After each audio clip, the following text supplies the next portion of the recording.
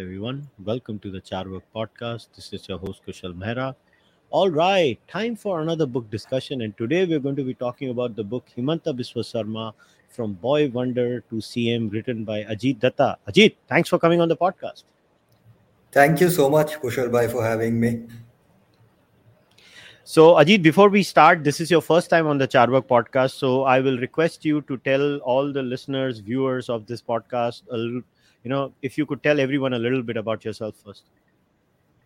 Okay, so I'm actually based out of Pondicherry, and I'm one of the voices behind the Frustrated Indian, which some of you might follow. I've also founded the Pondi Literature Festival. Yeah, that is pretty much my profile. Yeah, All right, cool. So now let's get into this. So first of all, congratulations. I actually had a good time reading the book because thank I'll you. be very honest. I'm very jittery when it comes to reading biographies of politicians, especially sitting politicians. So I was jittery when I was reading it. I was like, but you've really done a very good job. And I don't say this to butter you or anything. I told this to you offline too, that I really enjoyed reading the book. So let's start with this. So why did you pick Himanta Biswa Sarma? First of all, that's my first question to you. Why Himanta Biswa Sarma? There are many other sitting chief ministers Yeah. in India that you could have profiled and you could have followed and done. So why did you think, okay, let me write a book on Himanta Biswa Sarma? Okay, so to begin with, as you said, this is the biography of a sitting politician. And I have followed politics since a very early age, and political biographies have been my favorite genre of books.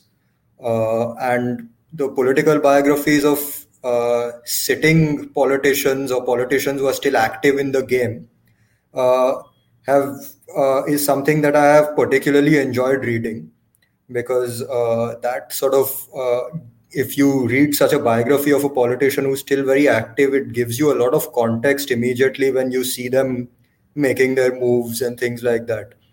So that has always been a very interesting genre for me. So I'd always wanted to work on a project like that. It was on my bucket list. The reason I chose Himanta Biswa Sharma is because, uh, see, since 2014, a lot of people have switched sides from many of the opposition parties to the BJP. And generally, what I have noticed is that even amongst the BJP's core supporter base, uh, for these people who have come newly, there is still a lot of suspicion, a lot of doubt, a lot of contempt towards them. But this was a man who actually spent 2 decades in the Congress and who came to the BJP and literally, you know, took like, fish taking to the water. It was that was a very interesting phenomenon because he generated the same enthusiasm amongst BJP supporters as any other BJP leader. In fact, in many cases, even more than a lot of the established BJP leaders. So that is something that I wanted to examine, and I had followed his career very closely ever since he came into the BJP, because this was a very vibrant political career in the sense that you had a man who was going and conquering state after state for the BJP in a particular region of the country. Quite an unprecedented thing because after the call for Congress Mukt Bharat that Narendra Modi made, in fact, this was the first region in the country that became Congress booked. And in 2014, when this call was made, nobody would have thought that the Northeast would have been the first region that would become Congress booked. And of course, he played a very important role as the head of the NEDA. So obviously, this was a very interesting personality, probably the right person to write such a book on.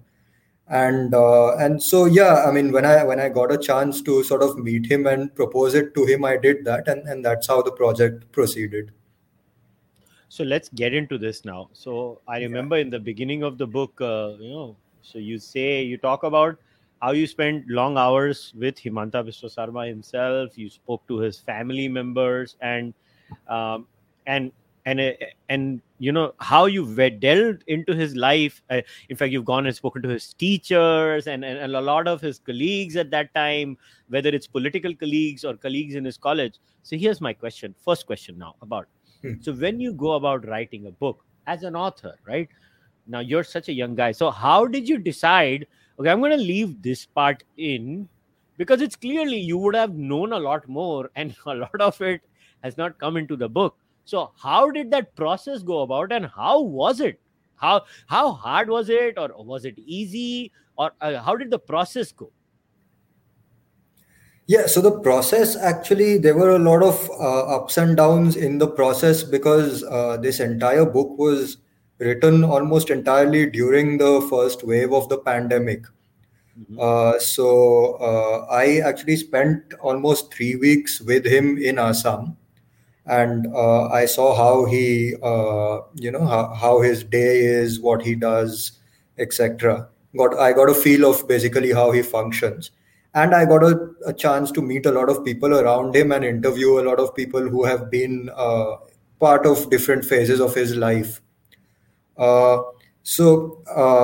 but even then, 3 weeks was not enough. So I had to actually conduct a lot of the interviews on the telephone afterwards because I could not travel to Assam again. There was a lockdown for a long time. So so that was what the process was. Now, basically, when it comes to what you keep and what you leave out in terms of the information that you get, uh, see, people like him obviously have been in politics since a long time, since many decades. So you will get a lot of information that you cannot confirm all the time. You will get a lot of things that can potentially be rumors that you have no way of finding out the truth about. And if there is a way in which you can incorporate it with such a caveat, then you try to do that to the best of your capacity. But then there are many things that come about when you're interviewing people about him, which uh, which are things that there is no way you can verify, and which you would not even want to put in a book like that, in case this is something that is just an allegation or something malicious. So it at the end of the day, it's a judgment call that you have to take. I mean, that's about it, I guess. In fact, in the book, you was it, if I remember correctly, it was his college times and his separation of sometimes, and there are two or three multiple theories about it, right? Yes, So, yes. so maybe we can start there. So how? So first of all, I appreciated the fact that you shared all the three, theories about why he went about doing X, Y, Z, or ABC. Now, in such a scenario, again, I want to ask this: how do you decide? Because look, what happens is, in my experience at least, of whatever little political or social activism I've done in my life, is Hmm. political people love to gossip a lot. I don't know how to say Yeah. it other than that. They are the quintessential, nukkad ka chai wala, sitting on the katta, gossiping the shit out of everything. So when you are actually writing about a politician, how do you decipher? I mean, I want to pick your brain about that. आपने ये decision कैसे लिया कि यार इसको मैं mention करूंगा, ये तो कुछ ज्यादा ही हो गया है. So were there moments like that when you were actually researching? Haha, of course, there were moments like that. But then the thing is that, see, there are some things, again, that are very much there in the public domain. I mean, in the sense that there are, let's say, for instance, that there is an allegation that is made against him. Now, this is not an allegation that is, being revealed to me by somebody very secretly who has been a part of his life at some point. This is an allegation that will probably already exist in the public domain with multiple theories around it, including his own version of it. So then, in such a scenario, if that particular allegation has played an important role in his career, positive or negative doesn't matter, but it has affected his career in some way, then you try to incorporate it, giving the various versions, including his version of what he has to say. You have a very interesting line in the beginning of the book where you Hmm. say Himanta's years in primary school were the only ones which didn't see his direct involvement in active politics. Let us talk Yes. about this. So what do you mean when you say something like this? Like, so are we saying the man was in politics forever? Yes, pretty much. So that's the thing, because yeah, I mean, he joined politics at the age of 10. I mean, he joined public life at the age of 10, because at that time the Assam agitation was raging. So that was the time when the moment he transitioned to the Kamrup Academy, which is probably I mean, the at the high school level. So at since then he has been a part of the Assam agitation. Uh, so he and not just, as somebody who is going about it as one of the many activities, but as somebody who was very much a part of it, very much at the center of it since that age of.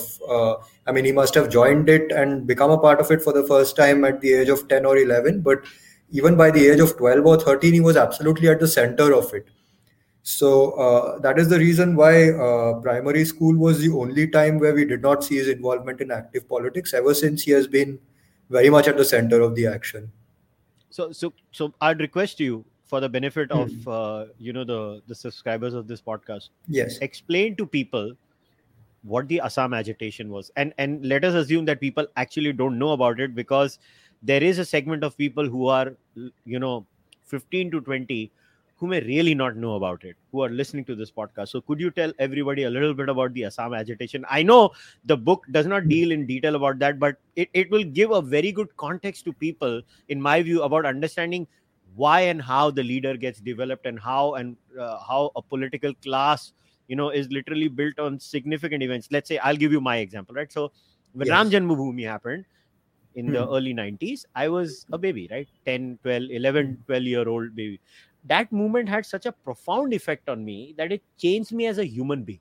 It fundamentally changed me as a human being, where I realized, okay, so there is something called a civilization.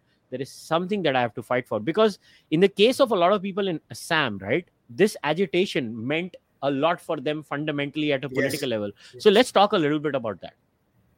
Yeah, so this is actually a very interesting agitation, because it actually continues to shape discourse and politics even today in Assam, and almost, I mean, probably every government since that time has sort of been formed because of this agitation that took place. So basically, this agitation began in 1979. It lasted till 1985. And the whole basis of this agitation was because illegal immigration had become very rampant. Now, illegal immigration from Bangladesh was something that began at the beginning of the 20th century itself, and then there were several waves of it. And there was, I mean, in Assam, the student politics was something that held a very central place, because there were a lot of student movements that had taken place right from the British era. Like the refinery movement is a good example, where the British wanted to set up a refinery in Calcutta, but this particular students movement sort of compelled them to have it in Assam, where the oil actually was. So such student movements held a very important place in Assam since a long time. And so there was this student movement which began basically trying to compel Bengali students to give up on Bengali as and adopt Assamese as the official language, because that was obviously the language of the region of that was key to the civilization there. So that's how it began, and then this movement obviously gained a lot of traction, because illegal immigration was not just destroying language, but it was destroying a lot of other parts of their culture as well, of their identity. And of course, there were economic implications to it also. So the ASU, which is the All Assam Students Union, uh, was almost like at the forefront of this. But what happened was that in 1979, there were two students. One was, of course, Prafulla Mahanta, the other one was Brigu Fukan. And they were probably both in their early 20s at that point. And they took over the ASU as the president and the general secretary. And at the same time, they put this agenda out of what the organization would sort of would have as its objectives. And a lot of these objectives were to do with this particular illegal immigrant issue and how that would be dealt with. So that is how the Assam movement began, and it was basically a campaign to sort of deport a lot of the illegal immigrants, stop illegal immigration, etc. I mean, there are a lot of nitty-gritties to it as to which what was the acceptable date and all of that. But basically, this was the idea behind the movement, that illegal immigration had to be stopped at every cost. And this movement lasted from 79 to 85. 85 is when the Assam Accord was signed. So now, this is a very interesting movement because at the time that this movement was happening, it was something that was purely student centric. It was led by students in different parts of the state. And these students sort of express themselves in different ways. So some of them obviously, took up, expressed themselves using art. Some of them, tried to probably lobby with the government. And there were people who even took up arms. So these people were the ones who would go on to become what we know as the Ulfa today later. But at the beginning of this agitation, when it was taking place, there was no difference between these people. I mean, they were all part of the same student community. They were, mingling with each other. They had this common agenda that they wanted to fulfill.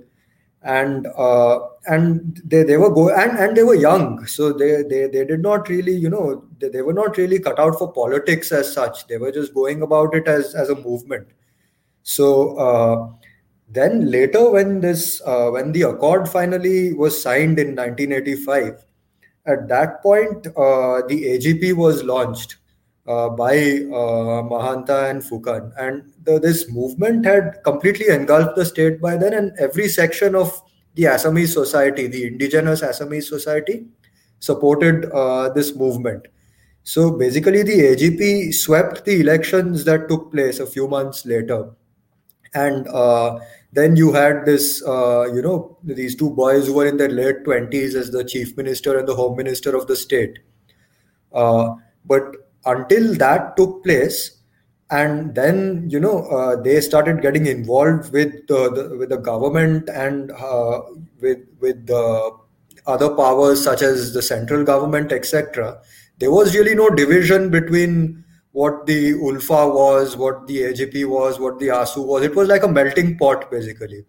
And suddenly, overnight, you had some of them who were sitting in government. You had others who were labeled as a terrorist organization. They were being chased in the jungles, etc. So that's how this movement. I mean, that's how it unraveled later. But yeah, I mean, in between the period from when it began in 79 to the point where the Assam Accord was signed in 85 is what is considered to be the Assam movement. And I think it was signed in August 1985, on 15th August, and by December they had already launched the AGP and they were in government, Mahanta and Fukan.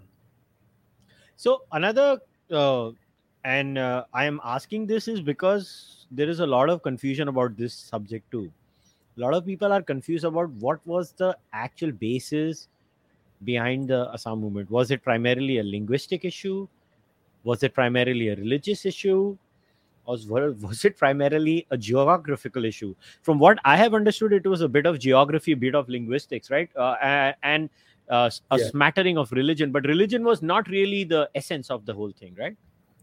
No, it wasn't the essence of the whole thing at that point. Definitely, I mean, see, a lot of the tall leaders of the Assam movement were indigenous Assamese Muslims, even. Yeah. So that is something that came about much later. I mean, the Assam movement, if as it is known today, or let's say how I mean the direction that it has taken today, is obviously much more religious than it was at that point. So it had started obviously as a linguistic issue, then it became predominantly about illegal immigration. Yeah. So now let us talk about something that you mentioned in the book. So I want to read it.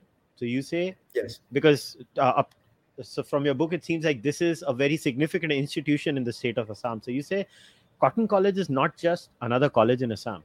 It has been the Hmm. crucible of the region's intellectual tendencies and Hmm. therefore a vital part of the region's psyche, considered the mother institution of the Northeast and closely intertwined with its politics since decades. What happens in Cotton is closely observed by the entire region. Traditionally, the role that the student community has played in shaping Assamese politics and identity has added to the significance and prestige of the institution. So now, here's my question. So, Yes. so why is this one unique institution so important, and what role did it have to play in that sense in Himanta Biswa Sarma's life? Oh, so basically, Cotton College was, I think, the first big institution, educational institution that the British had established in the region, and all the other institutions sort of came much later. So that is the reason why it's considered the mother institution. But at the same time, actually, let me just give you the figures from there, or you can. It's just a continuation of the part that you just read out. Basically, a lot of the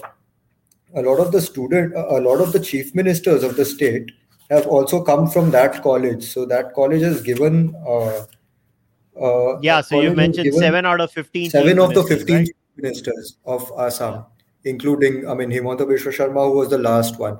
So, so it is almost like a bit like JNU, where whatever happens there is part of the national headlines, etc. A lot of the student leaders there go on to become big politicians in whichever parties that they go on to join, etc.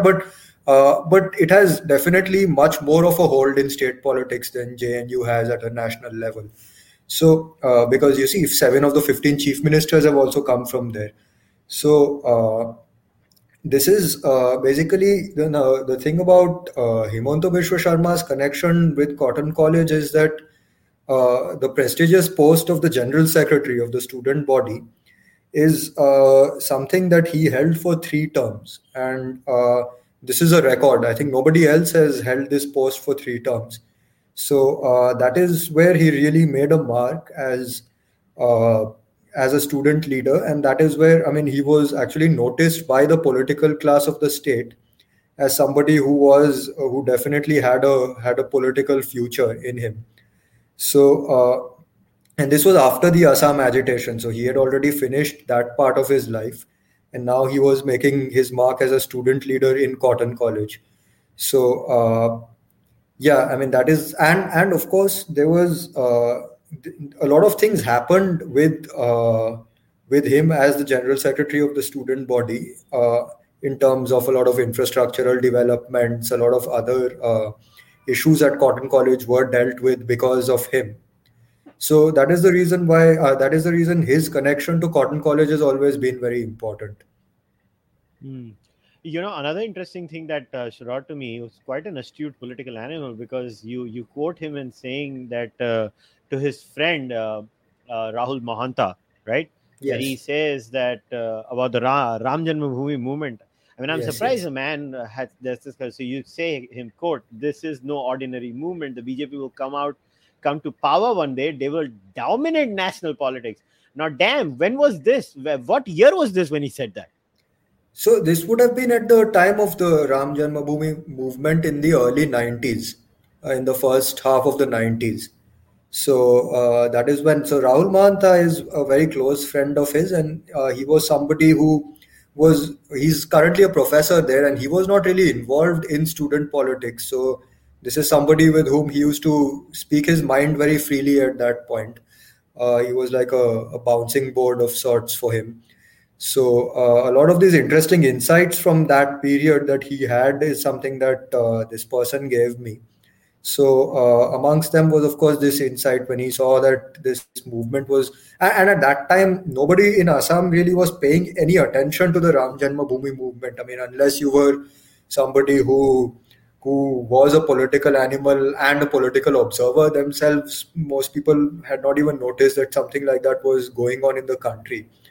It was also a time when he was undergoing a transition in his life where he was realizing that this entire this entire Assam agitation, uh, it has now come to an end, and they need to get out of the agitational mindset. He was also realizing that they cannot look at things from the state's perspective anymore. They need to adopt a more national perspective to look at issues concerning Assam. So that was also one of the things that he actually told somebody while switching over to the Congress, that we will have to use a national platform now.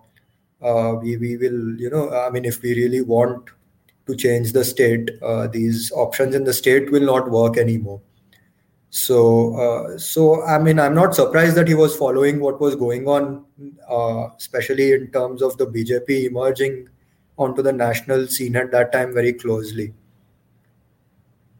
Now, I want to talk about another aspect, which I think this is chapter 2 of your book, where you talk Hmm. about his relationship with obviously the former chief minister Hiteshwar Saikia, right? So, Yes. in your assessment, if I was to ask you, was he probably one of the most important figures when it comes to his political mentoring? He was the most important figure when it comes to his political mentoring. I mean, there is no doubt about that. This is something that he Also, tell everybody a acknowledges. little bit about Mr. Saikia. Also, Yeah. I think So Mr. Hiteshwar Saikia was a congressman, and he, much like Himanta Biswa Sarma, also started his public life at a very young age as a young teenager, and in the freedom struggle. But then later, after he, completed his academics and all of that, and he started teaching history in his hometown as a teacher. It is only after that that he finally joined politics, and he rose the ranks in Assam's Congress Party. And he held several crucial portfolios. And much like Himanta Biswa Sarma, he had a reputation of being a very a very efficient minister, a very efficient administrator, at the same time, a very cunning, clever strategist uh, who could uh, who could really tackle political issues, etc. And he finally went on to become the chief minister of the state under the Congress party. Now, Hiteshwar Saikia is somebody, I mean, his significance really is that he sort of broke the Assam movement's back. He, of course, the Assam Accord also took place when he was the chief minister. But later, what he did was that he went after the ULFA and he completely dismantled them. And he also went after the All Assam Student Union, which was like the mothership of the whole movement. And he pretty much dismantled them as well. And so the big component of dismantling the ASU was, of course, to co-opt Himanta Biswa Sarma and bring him to the Congress party to his side. And then later, both of them went on to sort of very systematically break the ASU's back in various college campuses, etc., and bring the NSUI into the picture again there. So that is who Hiteshwar Saikia was. so. Use the very specific line in the book. You say, in a sense, Himanta was both Saikia's sledgehammer and periscope. So you say Hmm. this: Saikia's grand plan was to pull youth sentiment across the state away from the clutches of AASU, ASU. This required organizational prowess in student body elections, a domain where Himanta had no match. It also required an intellectual dismantling of Asu's narratives, and here too, an insider like Himanta was an asset to Saikya. So it seems like here's a scenario where um, this is a unique combination, to use modern uh, street level lingo, is that you have to have the qualities of a hustler. So there is this side to Himanta Biswa Sarma. It seems that he's a hustler. So he knows the game. So he knows how to hustle. So he if as they say, shit hits the roof, he's gonna get down there, get his hands dirty, and get the job done. While at the same time, if things need to be done, where okay, I need to strategize or I need to intellectualize something, um, I I can get it done too. Now, this is a very interesting thing because, in my experience, politicians are either intellectuals and go to Rajya Sabha, or politicians are hustlers and end up in Lok Sabha. That's the standard mold. So, how do you think Himanta Biswa Sarma breaks that mold? No, I mean, I don't know about the others, but like having sort of observed him very closely and having researched a lot on the way he functions, he sort of defies these binaries completely. I mean, I don't think you can either. There are actually, I've written this in the introduction also, that I saw elements of many of the leaders that are well known today in him. And these leaders, if you look at them by themselves, are very contrasting personalities, but then you have traits of all of them in him. So he sort of checks out all these boxes. So like he definitely has traits that are very similar to Arun Jaitley. At the same time, he has traits that are very similar to Nitin Gadkari and an Amit Shah and a Yogi Adityanath. So there are, I mean, he checks out multiple boxes like that. So he's really like a very consummate all round politician in a certain sense. Uh, and he's somebody who manages to set the intellectual narrative in the state, somebody who himself has he's somebody who's quite accomplished academically himself. At the same time, he's somebody who has sort of risen the ranks literally through street fighting in a certain sense in politics. So you have both those aspects very strongly. Yeah, which is very interesting. I know, a lot of politicians go through that, but there is that image sometimes in politics of people. I am a strict Hmm. intellectual. I write papers. Yes. I sit in the economic council, which seems like, because I'll tell you why that aspect stood out to me, because there is a line in your book where you say, "I think I will teach there when I retire from politics." So can you tell where he intends to teach? So basically, this was actually when I accompanied him to his constituency, and he was showing me all the developmental works that he had undertaken there. And he showed me this school that was being built there, which was obviously something that he was taking a lot of interest in. It was one of his absolute pet projects, and it was not an ordinary school basically. There were a lot of interesting things that were going to sort of happen in that school. I think some kind of an alternate system of education and all of that. So he was quite excited about that project. So I mean, he probably made that remark in jest, but yeah, I mean, he did say that I'm probably planning to, like, after I'm done with my political career, I will probably retire and teach there. So yeah, that was the context of that line. Yeah, because that really stood out to me when I was reading the book. It was very interesting. I was like, okay, so okay, first of all, here's a politician who says I'll retire from politics, which is very unlike politicians who don't want to retire. It's like Yeah. there is only incoming, there is no outgoing in politics. You usually get thrown out of politics, but here's a politician who has so Mhm. much clarity that the politician has an exit plan. So I'll tell you why it stood out to me. That the person has a life beyond politics, which is very hard. I mean, I've met a few politicians in my life, and what I've realized is they're so engrossed by the process. It's not their fault. It's a very time consuming career. If people Mhm. don't realize a politician's life sucks. Like, if you are a member of parliament, for Yes. example, your number is on the website. Anybody can call you anytime in the day and just say Yeah. मेरा चप्पल चोरी हो गया है, तू मेरा MP है, कुछ तो कर. You can't say Yeah. anything bad to the person in Mhm. return, even if तुम्हारा Exactly. चप्पल चोरी हुआ है और MP का काम नहीं है. And here's a guy telling you in a casual conversation that, hey man, I'll retire from politics and I'm gonna teach here. No, didn't that Yeah. stand like didn't that jolt you when the politician said that? No, I mean, it was obviously surprising if you look at it in that sense, but I mean, I still believe that it was said in jest. Uh, I mean, it was not some kind of a, grandstanding type of a statement where, like Narendra Modi saying that, if you don't elect me as prime minister, I will return to selling tea or something like that. It was actually like a very casual thing said in jest. I mean, uh, I don't think. I mean, there is a possibility because he certainly has that clarity. He and more than clarity, he certainly has that confidence. That I mean, that he sort of is very much in control of things. So at the end of the day, if he does decide to retire, it will be his own decision and not the decision of XYZ. But yeah, I mean, I still believe that particular line was said in jest. Hmm. So now let's talk about this. He obviously is a multiple time member of the Legislative Assembly from a very specific constituency. Now, Hmm.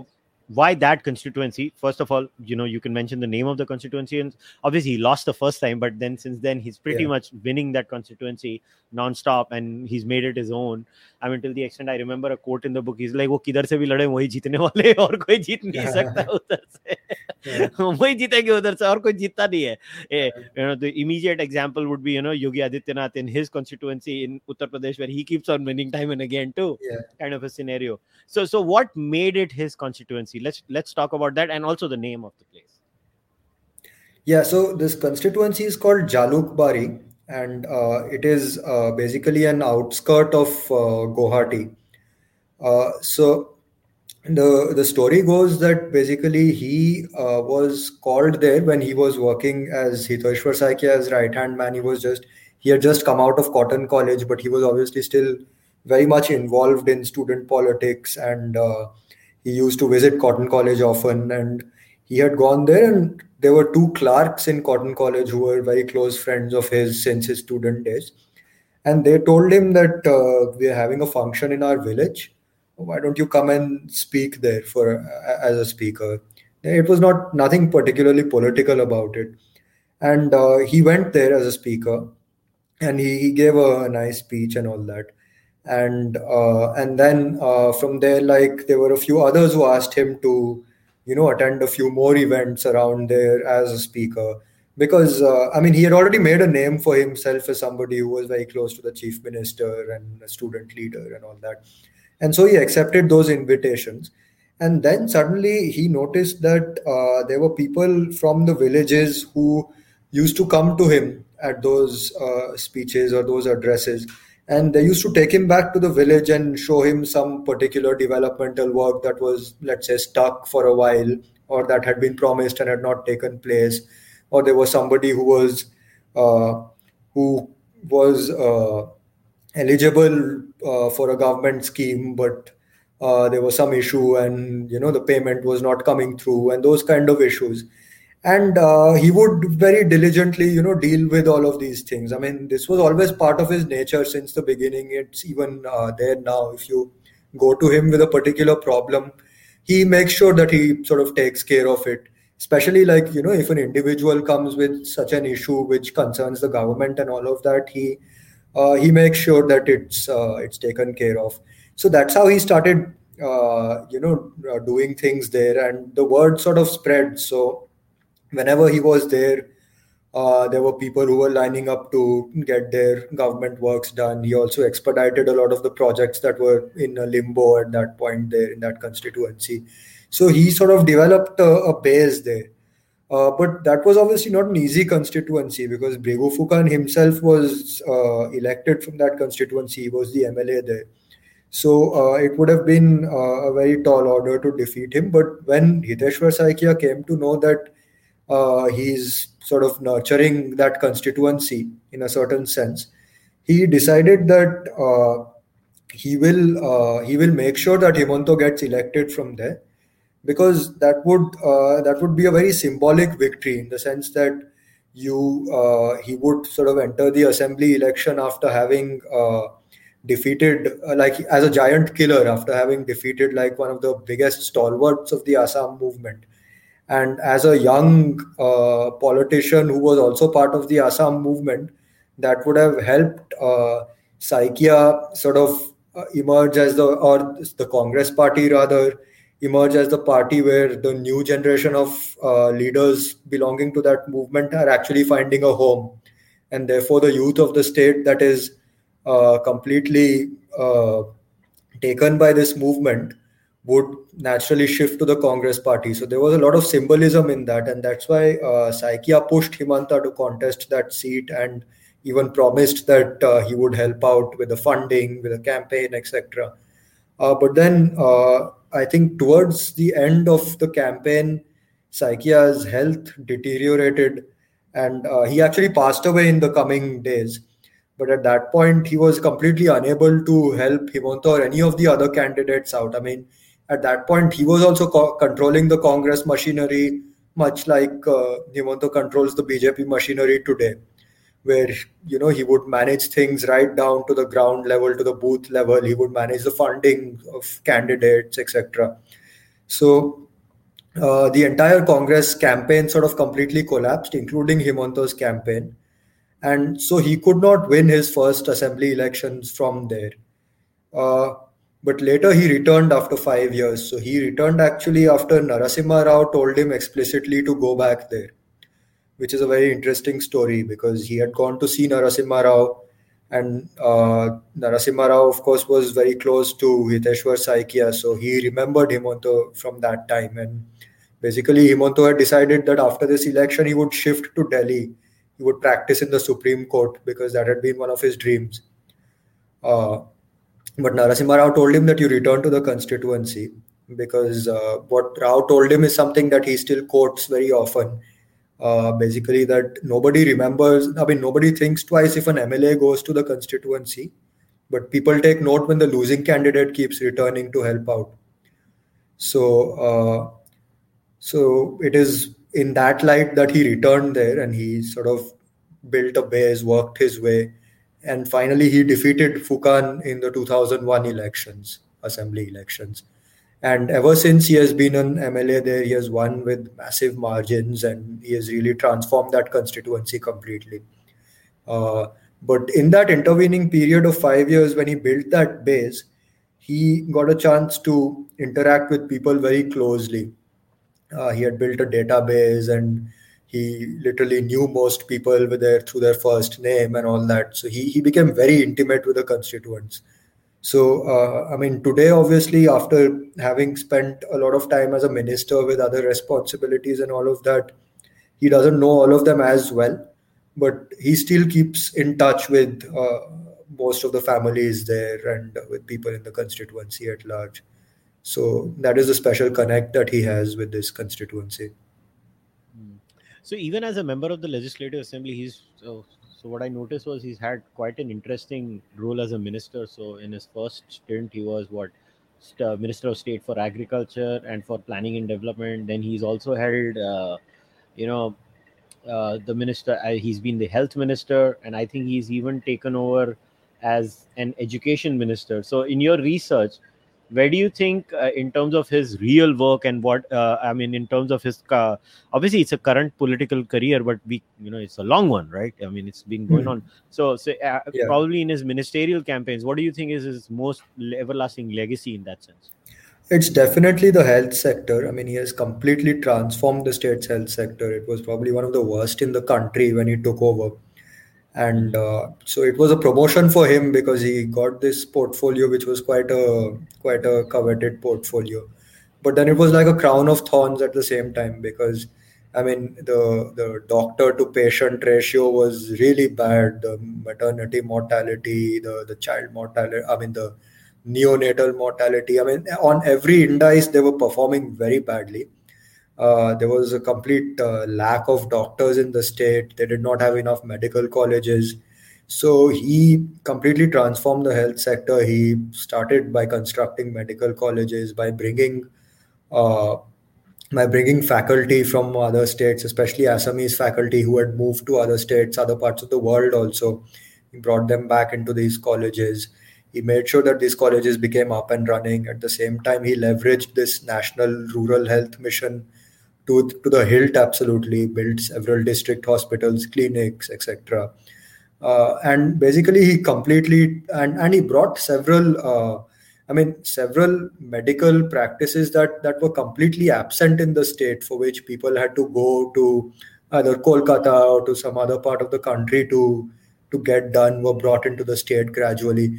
So he is somebody who has completely transformed the healthcare of Assam. So that is definitely, even though he's become chief minister and all of that now, that continues to be his lasting legacy. There is no doubt about that. Uh, as the education minister, also, that was a much shorter stint, but he again filled up a lot of the vacancies. He removed this entire system of interviews where basically teachers were appointed at the primary levels and all of that using political patronage. It was taking quite a hit on the quality of education. So there were those moves, and then later as the PWD minister in the Sonowal government, uh, which is from 2016 to 2021, he really worked on the rural infrastructure of the state. So yeah, these all basically he has been a fantastic administrator. He has performed in whichever ministry, whichever ministerial responsibility that he has taken. But yeah, health still remains the biggest legacy in a certain sense for him. All right, now let's jump right into the जिसको कहते हैं मसाले वाली बात in the book. Let's talk about his move into the BJP. But I have to read this. Yeah, This one was like, यार ये क्या है? So I think this was. So I'm reading your book. When Himanta started considering the BJP as a serious option, he once lamented to Digvijay Singh about the treatment he had received at the hands of the Congress High Command. The yeah, former Madhya Pradesh CM was an old friend of Himanta's. Having been the General Secretary in charge of Assam for many years, he had an understanding of the state's politics. He also knew the extent of Himanta's reach and popularity in the state. Quote, इधर कांग्रेस कुछ नहीं होने वाला है. Nothing positive will come of remaining in the Congress, Singh told him. The veteran congressman then advised Himanta to join BJP. The party was headed by serious politicians, he told Himanta. He assured him that the right wing Hindu party, which he is known to be highly critical of, would be right home for Himanta's admonitions. Now, this I did not know until I read your book, full disclosure. okay. So that was fantastic to know.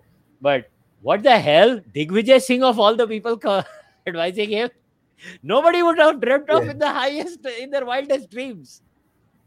Yeah, this is something that is quite. It's not really hidden. It's known in his close circles and all of that. And they told me this openly. They had no objection with me even publishing this tidbit. But yeah, this is basically it's a. I guess he sort of had a very personal relation with Himanta. He really saw him for what he was in Assam. And I think this was basically like just a friend telling another friend something like a piece of career advice, maybe. But yeah, that's about it. Yeah. But you know what's interesting is like, Hmm. let's get it, in terms of, how the social media imaging is, or how groupthink has completely percolated down the average political follower, right? But here Hmm. is a case of a man who was pretty much a congressman for a large part of his career. To Hmm. go from the Congress to the BJP, and Yeah. now to become a chief minister of the state, obviously, in after a while, and finally getting Hmm. rewarded by the Bharatiya Janata Party in that sense.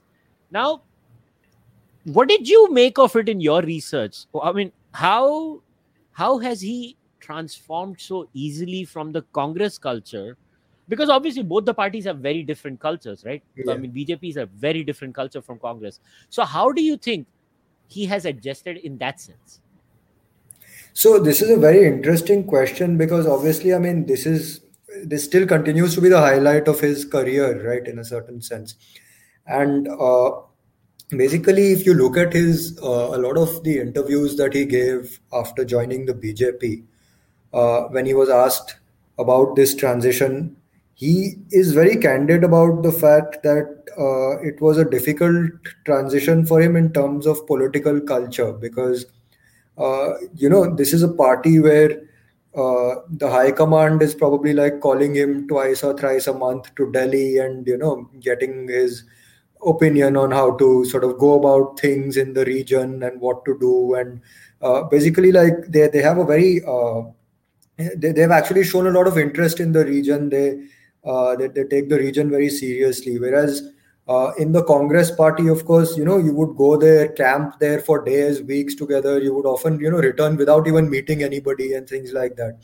So this is a difference, a very stark difference that he obviously feels in terms of political culture. But at the same time, if you look at his statements about the RSS, uh, there is a lot of familiarity because these people were part of the Assam agitation. The RSS actually played a role in the Assam agitation. They helped the ASU out, especially at a logistical level. And he, in fact, even remembers attending shakhas as a teenager because he says that I have been friends with these people since my student days.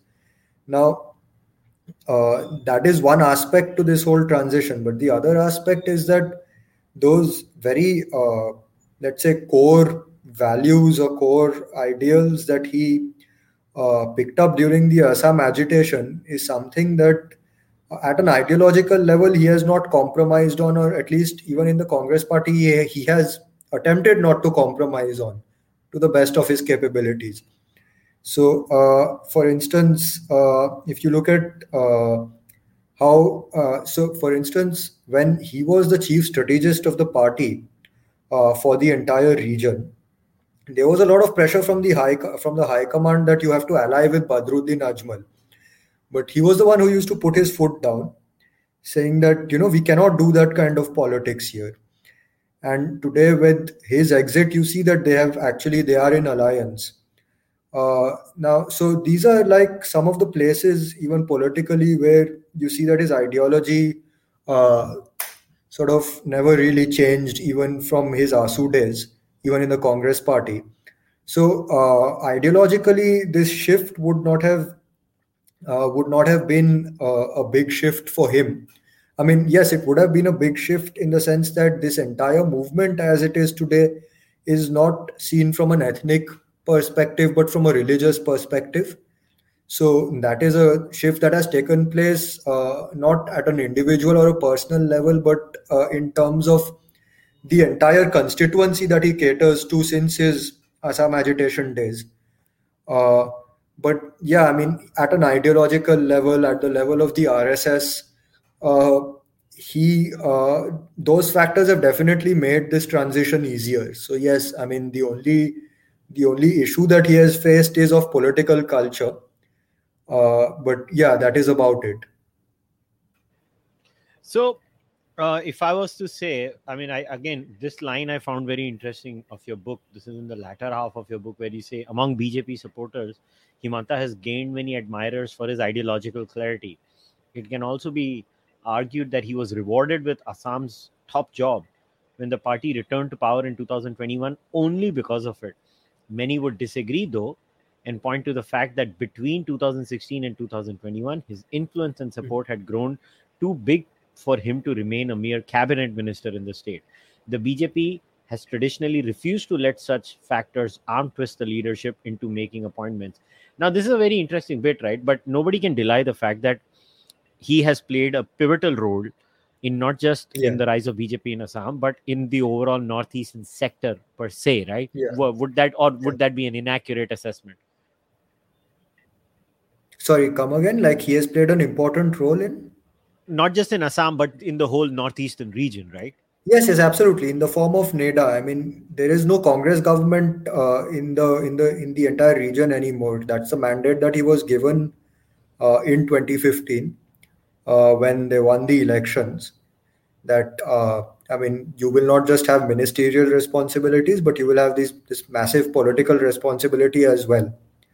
And he was given the mandate of the NEDA. And within 2 or 3 years, he completely transformed the entire political landscape of the region. I mean, NEDA did it under his leadership. And there are a lot of others who also played a very important role, whether it was Ram Madhav ji, whether it was Sunil Deodhar ji, There are a lot of such people who played very important roles. Of course, the local leadership as well in various states, Mr. Biren Singh and Mr. Sorry, yeah. So these local leaders. So yeah, but obviously at the helm of NEDA, he was the person who was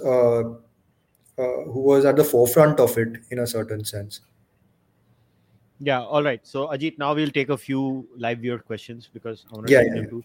The first one was already answered. So, somebody had asked what made Himanta Biswa Sarma shift his ideology and why. Well, it's clear you have shown through that there was really no shift in ideology.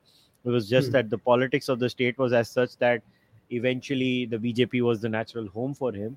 But Yeah. somebody लोग क्या जज्बाती होते हैं, क्या क्या question पूछते हैं. सब लोग बोलते हैं, do you think he's going to be the next PM? Uh, So, do you see his role at a larger national level in the future? well, it is already happening in a certain sense because his role was even when he was in the Congress party, it was not restricted to Assam. He was already like a firefighter or in many other states in the Northeast. He was the chief strategist of the party even then in other states of the Northeast. But it was certainly made more official during the BJP era. In the 2019 Lok Sabha elections, he was also given charge of certain constituencies in Bengal, which were TMC bastions. So they were not really expected to win those constituencies, but he managed to divert the party's resources enough there for them to lose a lot of the other weaker constituencies. And now, as the chief minister, uh, he's already making a mark in other states when he goes there for whatever issue. I mean, see, he went to Uttarakhand during the campaign, and the statements that he made might have been controversial, but he still made his mark there. I mean, at a national level. He was in Hyderabad recently when there was this entire issue of the BJP president getting arrested, and there was this entire controversy that happened with KCR. So he is already making a mark at a national level as the chief minister, and that is something that many chief ministers do. It's not something exclusive to him. So, but yeah, it's already happening. So someone has asked this question, and I'll give it the context also by sharing maybe a news report also. So someone has asked, how did the Muslim community react when Himanta Biswa Sarma decided to close down government-run madrasas? So I think it's only fair that I share an article for transparency so that Hmm. people would get a. So this is the Hindustan Times before people accuse me of sharing friendly news sites. So Hindustan Times says Assam is shutting down madrasas and Sanskrit schools. So first of all, आधी story थी, पूरी नहीं थी. Question में वो Sanskrit schools वाला part छूट गया था. That's why I shared this article from the Hindustan Times. Okay. So what is this, and how has been the relationship of the Himanta Biswa Sarma now with the Muslim community?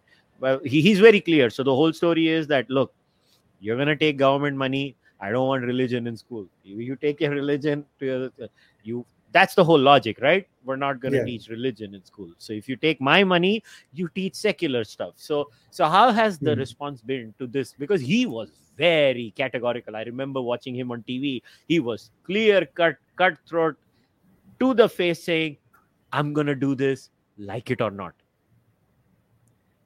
Yeah, so if you follow this story up, obviously we haven't seen any protests or anything like that Yeah. with regard to this, which is quite fantastic because uh, what he has done is that he has actually done this uh, with people from the community coming over and he having a discussion with them, telling them why he's doing this. Now I don't know what has gone behind actually convincing them to allow such a step to take place because it obviously seems very counterintuitive, but he has definitely managed to do that without raising any issue. And this particular issue of these madrasas being banned, is an issue that only the national media has raised. On the ground, Hmm. nobody has protested about this. So that is something that we should note while talking about this issue. This is very interesting. So then let's add to this also. So because somebody has asked, how did Himanta Biswa Sarma rein in the religious fringe? They have used the Islamic fringe. I would add to this, he's been very good at dealing with all kinds of fringe elements in Assam, because people don't realize that I don't know how to say it, but even in the Assam Students Association, the agitation at that time, they were opposed to the Bengali language imposition. It didn't matter if it was a Hindu or a Muslim, right? They were very clear. We don't want your imposition in that sense. So, but how does he manage? What is it about him that he manages to deal with the French so well? So I think, I don't know what it is exactly about him, but this is a quality or a trait that we keep seeing through the years. I mean, whether it was during the Assam agitation where there's this there's this incident about how the Bengali department wanted to put up a wall magazine in Cotton College, and at that time there was a Bengali vice chancellor in Cotton College who said absolutely nothing doing until my tenure finishes. I will not allow anything controversial to be put here, and give all of you an excuse to sort of erupt. And it was Himanta Biswa Sharma who was actually like the general secretary of the Guwahati unit of the ASU, who went and told them that I am taking responsibility and nothing will happen, and you should actually allow them to put their wall magazine there.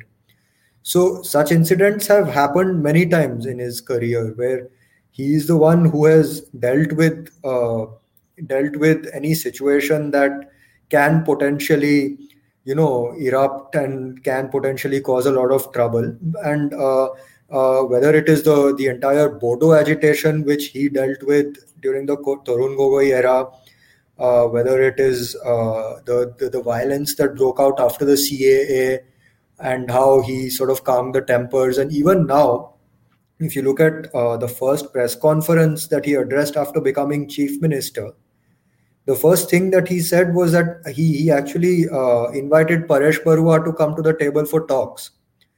So, which is quite something, as I mean, as the first statement to make as the chief minister of Assam. So, so yeah, I mean, he's somebody who's very fearless, and somebody who has the ability to genuinely impress upon people, and he doesn't hesitate to use that at all. Yeah, So a good question is asked. I know this viewer is a regular viewer and a young guy. So this guy has asked, what is Himanta Sharma's economic policy? Is it tilted towards socialism or capitalism? Good. Young kids should ask about this. yeah. No, so basically, what we see is that actually the state made massive strides in terms of growth under him as finance minister in the Sonowal government. And even now, we see that he is definitely trying to leverage the Act East policy, and to make Assam a kind of a hub for India's dealings with Southeast Asia. So there is definitely that thought process that is there in his government. So I mean, it looks like this is certainly not somebody who will turn out to be a socialist or anything like that. Uh, or at least like not a worse socialist than any other socialist in the BJP for that matter. But yeah, I mean, that is how it looks at the moment. And this is economics is something that he has always understood well. I mean, in fact, at one point, as part of the Assam agitation, he had even advocated for the Bangladesh economy to flourish so that illegal immigration does not happen. So there is definitely that kind of that sense in him that he must make the state more prosperous. He has reached out to some of the big corporate houses in India right after becoming the chief minister to bring investments there. I've spoken to some of his ministerial colleagues who are saying that there is a lot of interest from India Inc. to invest in Assam now with him at the helm. So yeah, I mean, I think things are looking good in that domain. Yeah.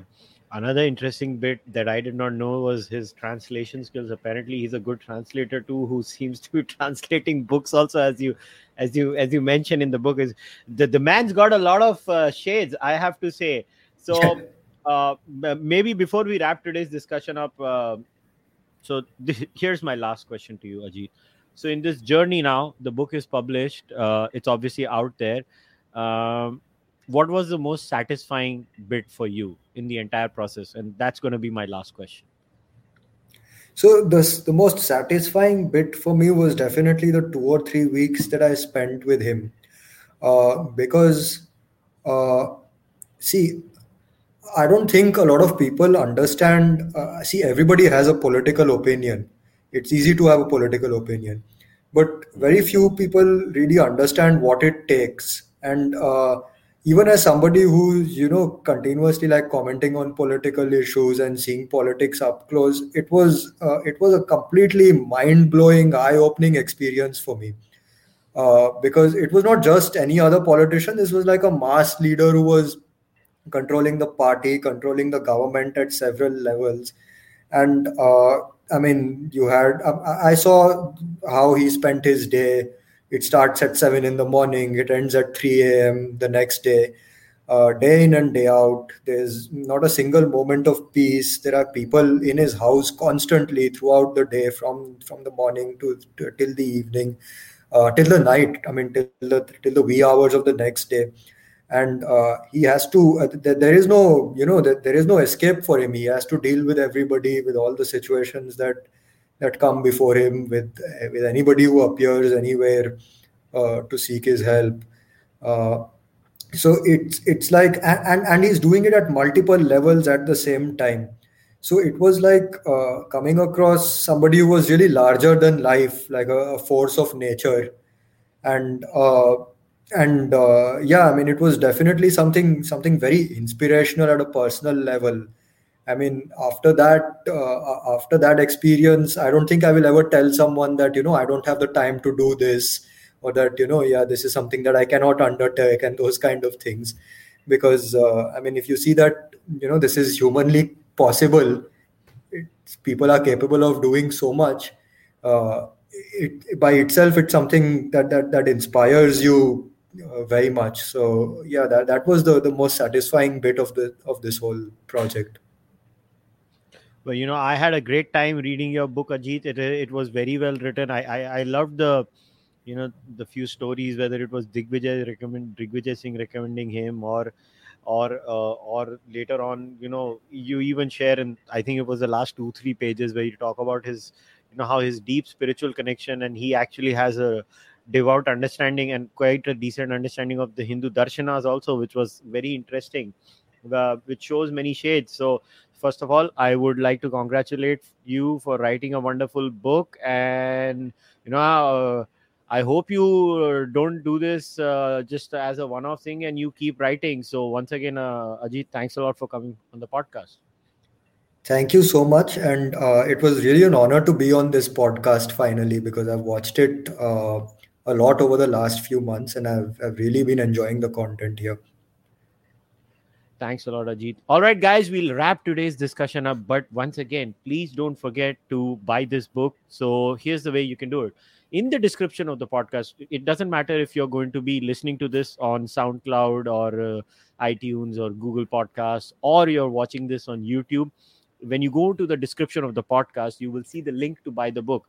It's a fantastic book. And why, I'll tell you why I enjoyed reading this book. I'll be very honest. I'm very jittery when it comes to, political biographies. I get very jittery, but I have to say I should be ashamed of myself because Ajit has done such a good job, और वो मेरे से इतना उम्र में छोटा है मगर मैं झक मार रहा हूँ इधर बैठ के. But there are good writers out there, so he's actually done a very good job in writing this book. Yeah, there are many facets, even the allegations on Himanta Biswa Sarma. He has not shied away from sharing those also in the book. So I would recommend you guys go and buy this book, because if you want to form an opinion about such a vital political figure in Indian politics, it's always better to go and read a book. So please, I once again insist, go and buy this book. Click the link on the description of the podcast. And if you want to support my podcast, please subscribe to the Charbak Podcast YouTube channel, or you can go and subscribe on Spotify, iTunes, Google Podcasts, and all the other portals. And please leave your comments and reviews and like the video. And if you want to support it monetarily, you can become a member on YouTube, or you can become a subscriber on Patreon, or you can buy the Charvak podcast merchandise on kushalmehra.com, or send your donations through UPI. I will see you next Friday, next time. I think Friday. Yep, Friday को मैं मिलूंगा आप लोगों को. Until then, namaste, take care, bye bye.